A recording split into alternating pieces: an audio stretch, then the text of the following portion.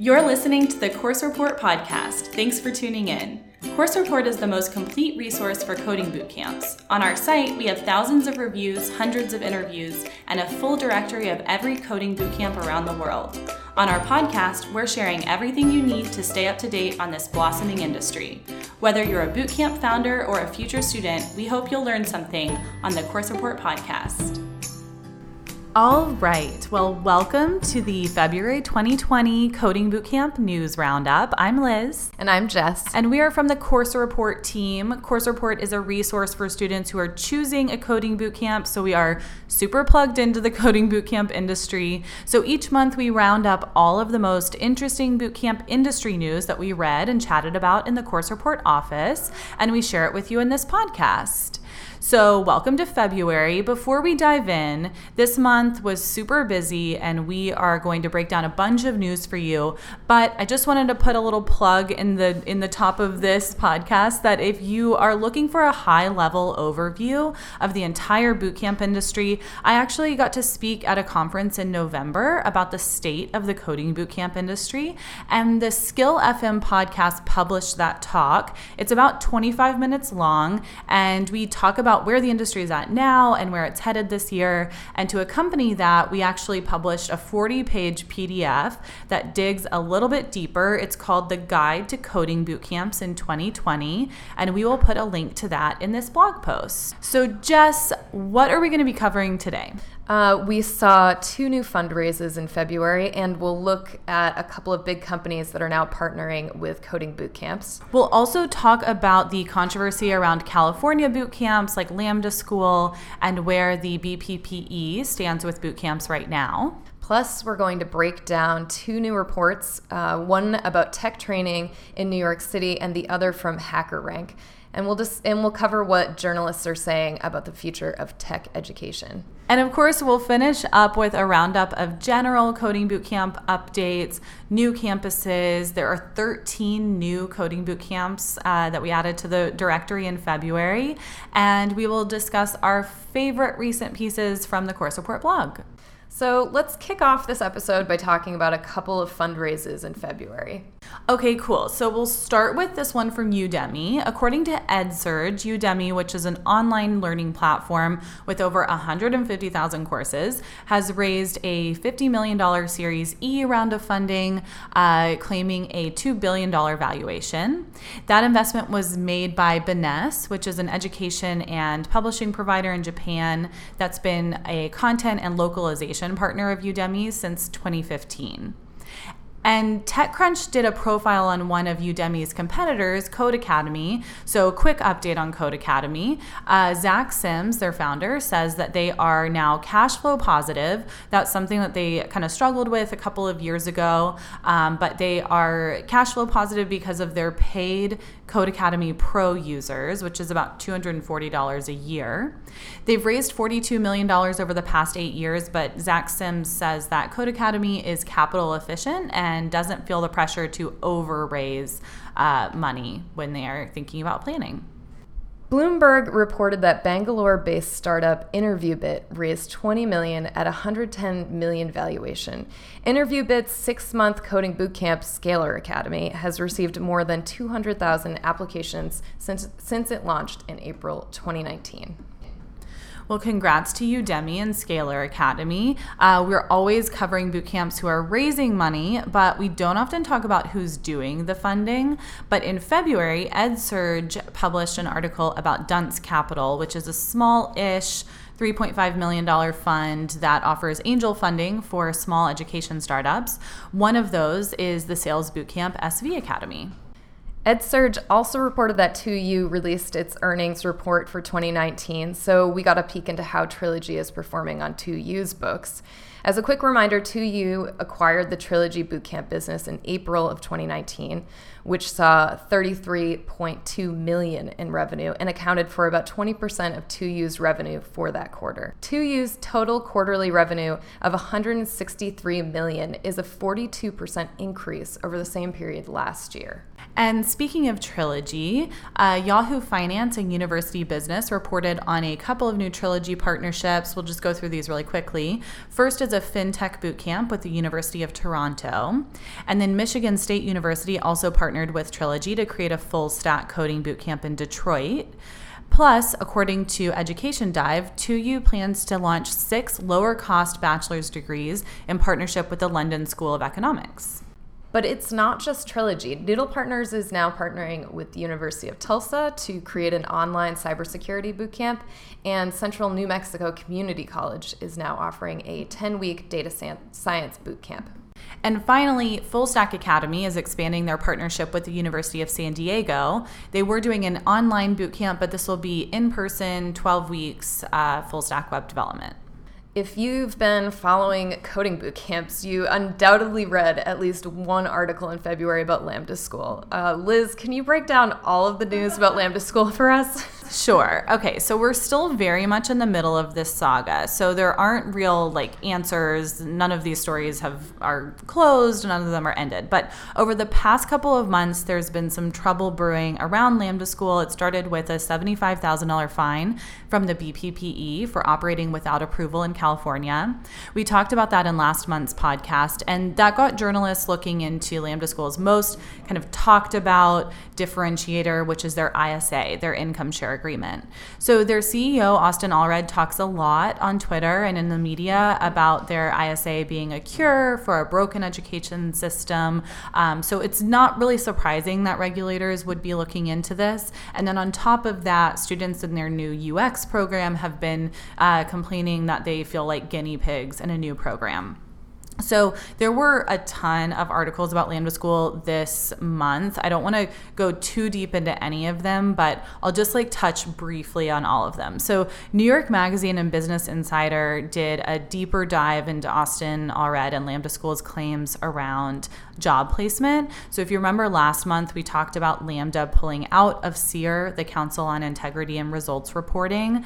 Now he's giving a kind of conservative estimate that their placement is around 50% for graduates who are 6 months out of Lambda. But they also say that number is taken out of context and that they're going to be releasing their full outcomes soon. And then The Verge explored the potentially high cost of the ISA, pointing out that Lambda's intentions appear to be well-meaning, but they dig into their business model and how they're handling ISAs. And as New York Magazine puts it, quote, Lambda takes out a loan that is secured by students' ISAs and has to repay that loan with more interest as more students graduate and are placed. And then Josh Bortz, the CEO of Lighthouse Labs, came to Lambda's defense in an article published in BetaKit saying that, quote, the education industry needs to be able to innovate and adjust quickly to changing workforce demands, end quote. And obviously regulators can be slow in this regard, and traditional education institutions struggle to innovate rapidly enough to keep up. So that's where Lambda School and other boot camps come in. But Bortz also points out that a school has to be really transparent to students if they're forging this kind of new path, which we totally agree with. It definitely sounds like we're in the middle of this story. Are other schools being affected? Yeah, I mean, it's not only Lambda School. The BPPE has been, in working with boot camps in the last 7-8 years since the first ones launched. Holberton School in California also came under pressure in February. The BPPE issued an emergency ruling that Holberton can no longer offer their boot camp in California. They have several campuses, but San Francisco is undoubtedly the largest. So not to get too far into the weeds, but that ruling cites two things. First, income share agreements, and second, that Holberton made unapproved changes to their curriculum. Holberton's CEO, Julien Barbier, says in an email to students, quote, we have been working with the BPPE throughout the licensing process over the last few years. We're eager to continue to fully cooperate with them so that we can address your concerns or their concerns rather, and return our focus to our core mission of educating you, our valued students. So that's a lot. I think our takeaways right now, and this is obviously an evolving story, but our takeaways are, one, scaling ISAs, that is a risky situation when you do it with VC money. So traditionally, ISAs were backed directly by schools. App Academy has been offering an ISA for years with a lot of success. But now schools like Lambda School are selling those ISAs off to investors. And if students don't understand what they're signing up for, and there's more risk for the student than there is for the school, then it becomes really hard to support. Secondly, just to point out that coding boot camps have always been disruptive, always been iterative. That's what makes them interesting. But there's a difference between that and the Silicon Valley kind of fail fast mentality, especially when it comes to education. The third takeaway that I see here is that CIR, the Council on Integrity and Results Reporting, is more important than ever. Having one rubric that all schools are adhering to is super important if this industry is going to grow with integrity. And finally, and then I promise I'll shut up about this stuff, my final takeaway is that the BPPE is very serious. Online programs really have to take the BPPE seriously if they're going to teach students in California. As we learned last month, the Texas Workforce Commission is very similar to that. And in other regulation news this February, we want to give a quick shout out to Wild Coding School, which is now accredited by the National Qualifications Authority with the approval of the Ministry of Labor and the Ministry of Education. Wild Code School grads can now receive diplomas of web developers, which will be recognized in the EU member states. So very, very cool. Well, we will, of course, keep you up to date around regulatory news and how those stories evolve. But let's move on for now. We read a few articles this month that piqued our interest about bridging the tech gap for underrepresented groups.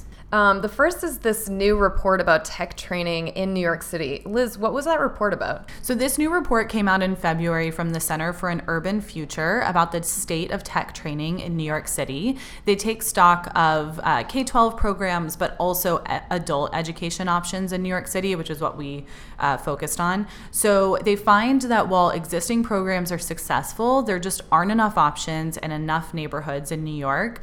And I end up agreeing with their two recommendations, which are A, to make a significant new public investment in expanding the learning ecosystem. So I think of that as investing in existing programs like the Tech Talent Pipeline, and B, to develop support for non-tuition costs of adult workforce training. Because when we think about like barriers to entry for boot camps, it's not just free tuition. It's, the report points out, like transportation and childcare and the opportunity cost of being away from work. Those are all huge barriers that we have to address if we want to get low-income students into coding boot camps.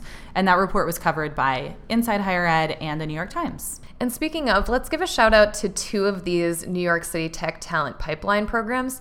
Applications are open for two new cohorts, the Data Analyst Training Accelerator at Galvanize and New York City Web Development Fellowship at Flatiron School.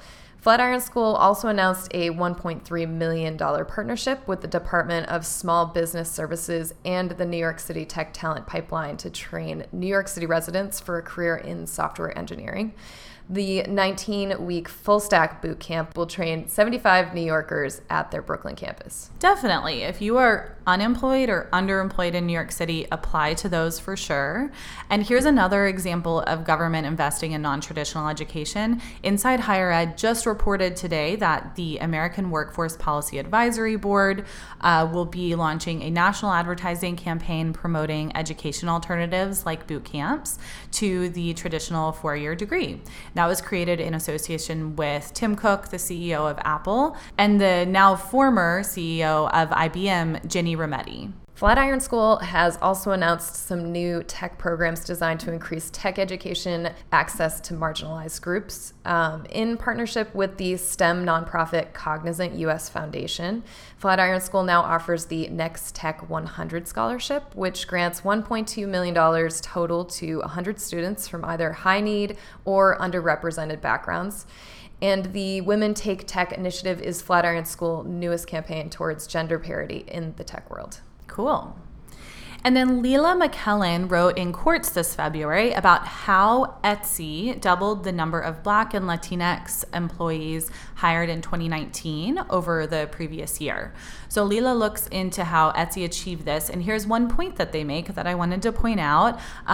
Quote, "What's more, to stay connected to a diverse pool of potential future employees, Etsy has partnered with several programming training schools, including the Flatiron School, NPower, Vet2Code, and Render ATL, that are known for seeking students from communities that aren't among the usual suspects in tech talent pipelines."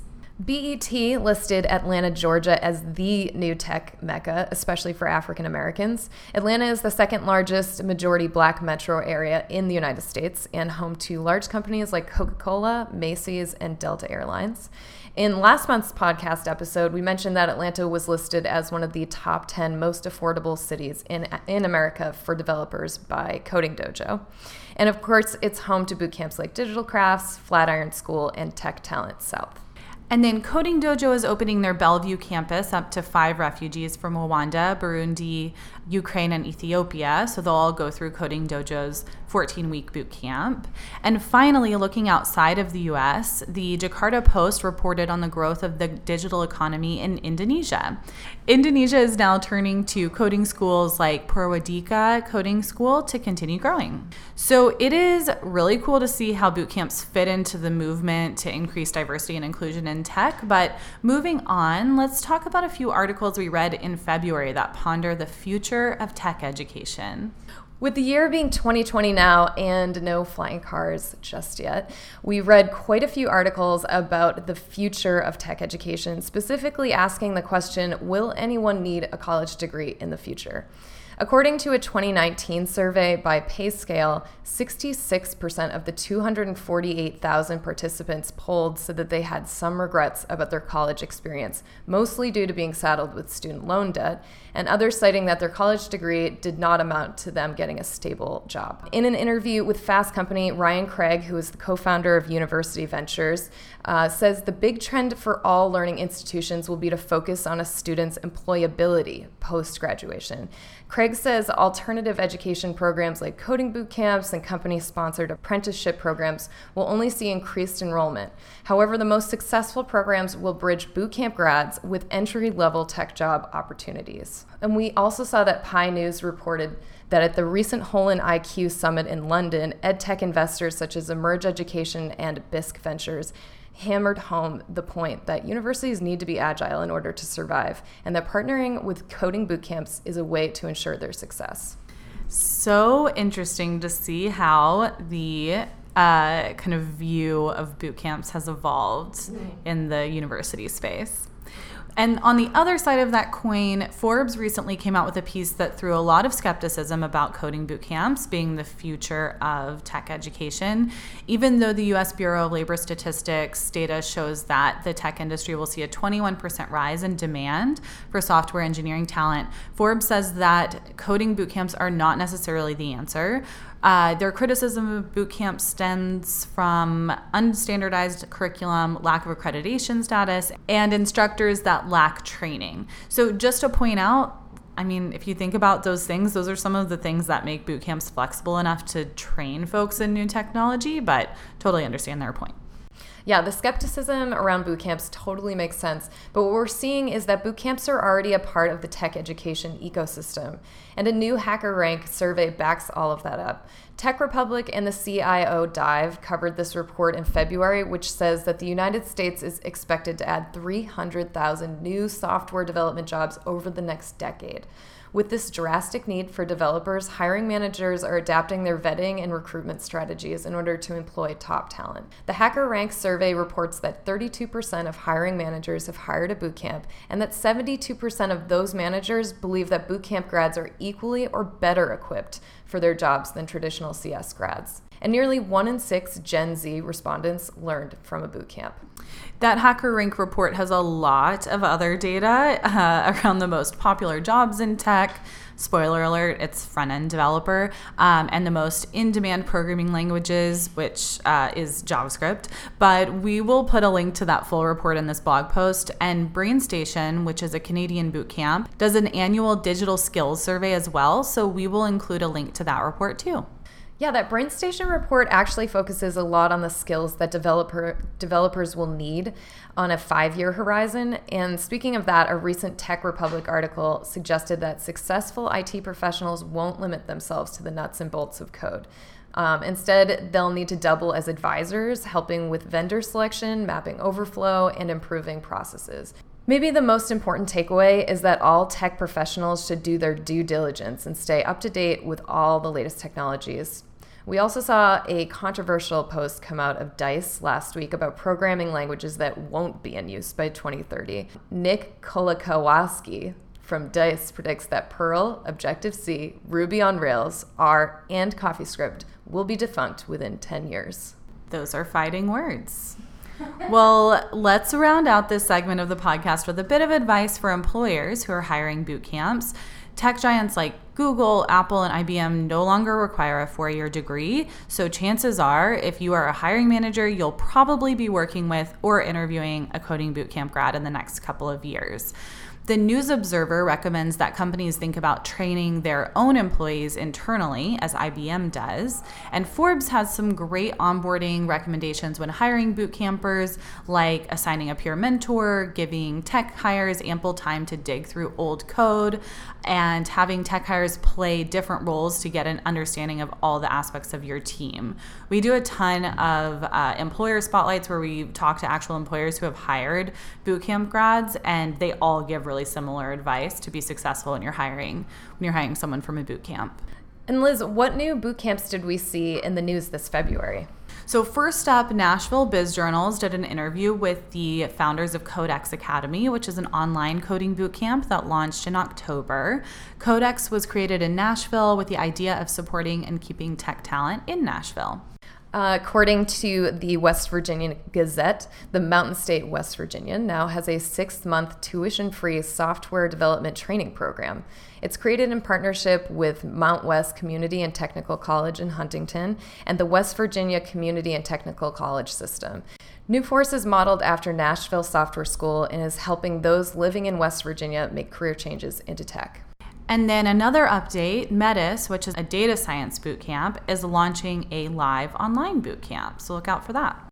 And lastly, Future 5 spotlit Vietnam's Coder School this past month, highlighting the low cost of living and vibrant culture of Ho Chi Minh, as well as Coder School's full stack and machine learning programs as a great reason for international students to enroll there. Well, congratulations to those new boot camps and new campuses. And Jess, we actually added 13 new boot camps to the course report directory in February. Let's tell everyone about these new schools. So first up, we added Applied Course, Go Harness, and Mind Magics, which all offer boot camps in India. For online boot camps, we added Tech Sales Bootcamp Course Careers and Full Stack Bootcamp Face Prep. We also added Preface Nomad, which offers a full stack program both online and at their Hong Kong campus. Students and alumni from WBS Coding School in Berlin, Germany, Uplift Code Academy in the Philippines, and Abunafu College in Nairobi, Kenya can now leave reviews for these boot camps on Course Report. And for those looking for a data analytics and data science boot camp near Dallas, we just added Colaberry to our list of Texas boot camps. We also added Reboot Academy, which has a campus on the Spanish Canary Islands and offers full stack data science and UX UI programs interspersed with yoga classes. And last but not least, we added the Florida Atlantic University's Center for Online and Continuing Education boot camp, maybe in competition for the longest name for a boot camp, and Becker College School of Graduate and Professional Studies IT boot camps, also in the running. But both of those boot camps are powered by Quick Start. And to talk a little bit about our favorite pieces on the Course Report blog this month, we published 8 new posts on the Course Report blog, and those were stories from Coding Bootcamp alumni, current students, instructors and mentors, curriculum designers, and the employers who are so happy to have added bootcamp grads to their teams. Liz, what was your favorite piece to work on this February?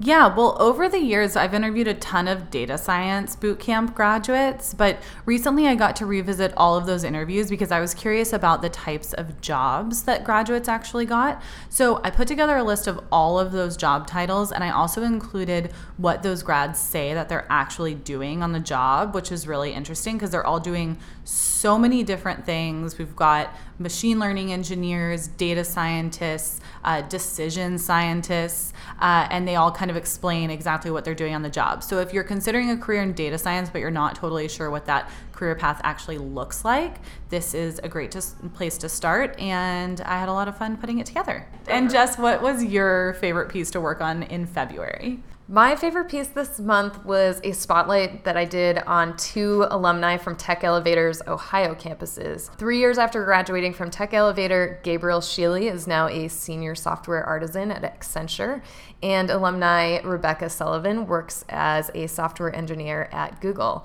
And I just loved learning about their tech career journeys and getting a sense of the tech scene in Columbus and Cleveland, Ohio. Yeah, those were so great. I loved hearing from Gabriel and Rebecca, and they've come so far in their careers, like being senior engineers now at legit companies. It's very cool to see. In under 3 years, basically. Yeah. So keep checking out our blog each week for new alumni journeys, reviews on Coding Bootcamp curriculums, and tons of other blog posts on Course Report. And that does it for our February 2020 podcast. Thank you so much for tuning in. We'll see you next month on the March Coding Bootcamp News Roundup. And remember, we love feedback, so email us your thoughts at hello@coursereport.com. If you enjoyed this episode, help other future bootcampers find this podcast by going to iTunes or Stitcher or wherever you're listening to this episode, subscribing to the Course Report podcast, and leaving a review. We'll see you in March. See you next month.